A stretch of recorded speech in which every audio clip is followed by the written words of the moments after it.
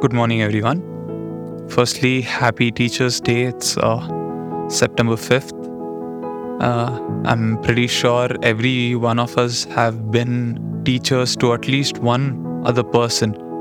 It might not have been in a classroom setting, but definitely we would have taught someone something at least.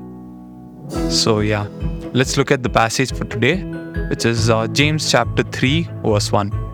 Not many of you should become teachers, my brothers, for you know that we who teach will be judged with greater strictness. The passage for today, though it speaks about teachers, it isn't really an encouragement for them. The Greek term that translates to teacher is didaskalos.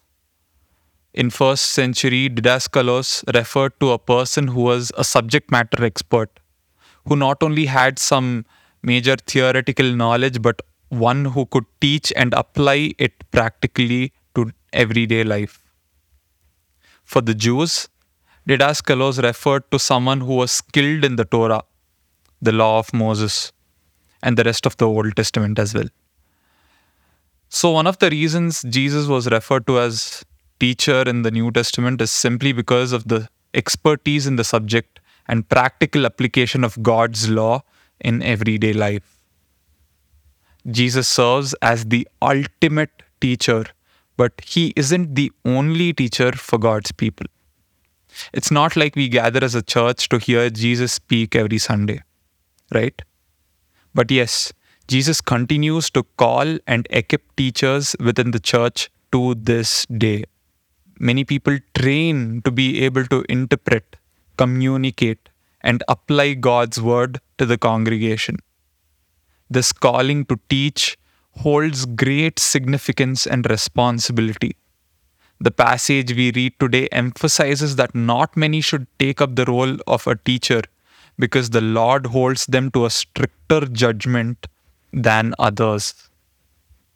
Due to their influence, teachers have more opportunities to lead people astray compared to the lay people of the church.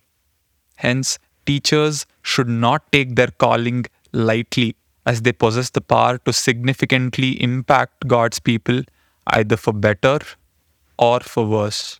The scope of this verse is not just limited to pastors or seminary professors.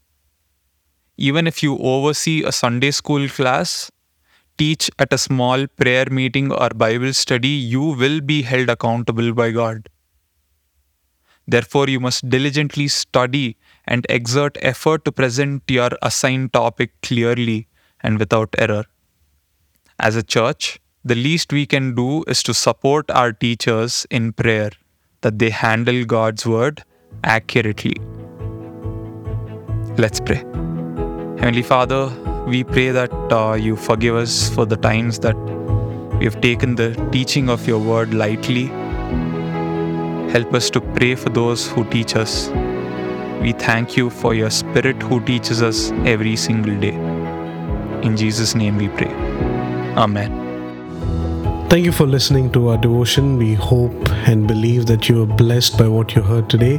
If you'd like to get in touch with us for prayers or counseling, or if you have any questions about the Bible and would like to know more about God, you can do so by visiting our website theologia.in/contact.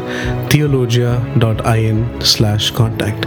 Get in touch with us and we would love to have a conversation about Jesus with you. Thank you for listening. God bless you.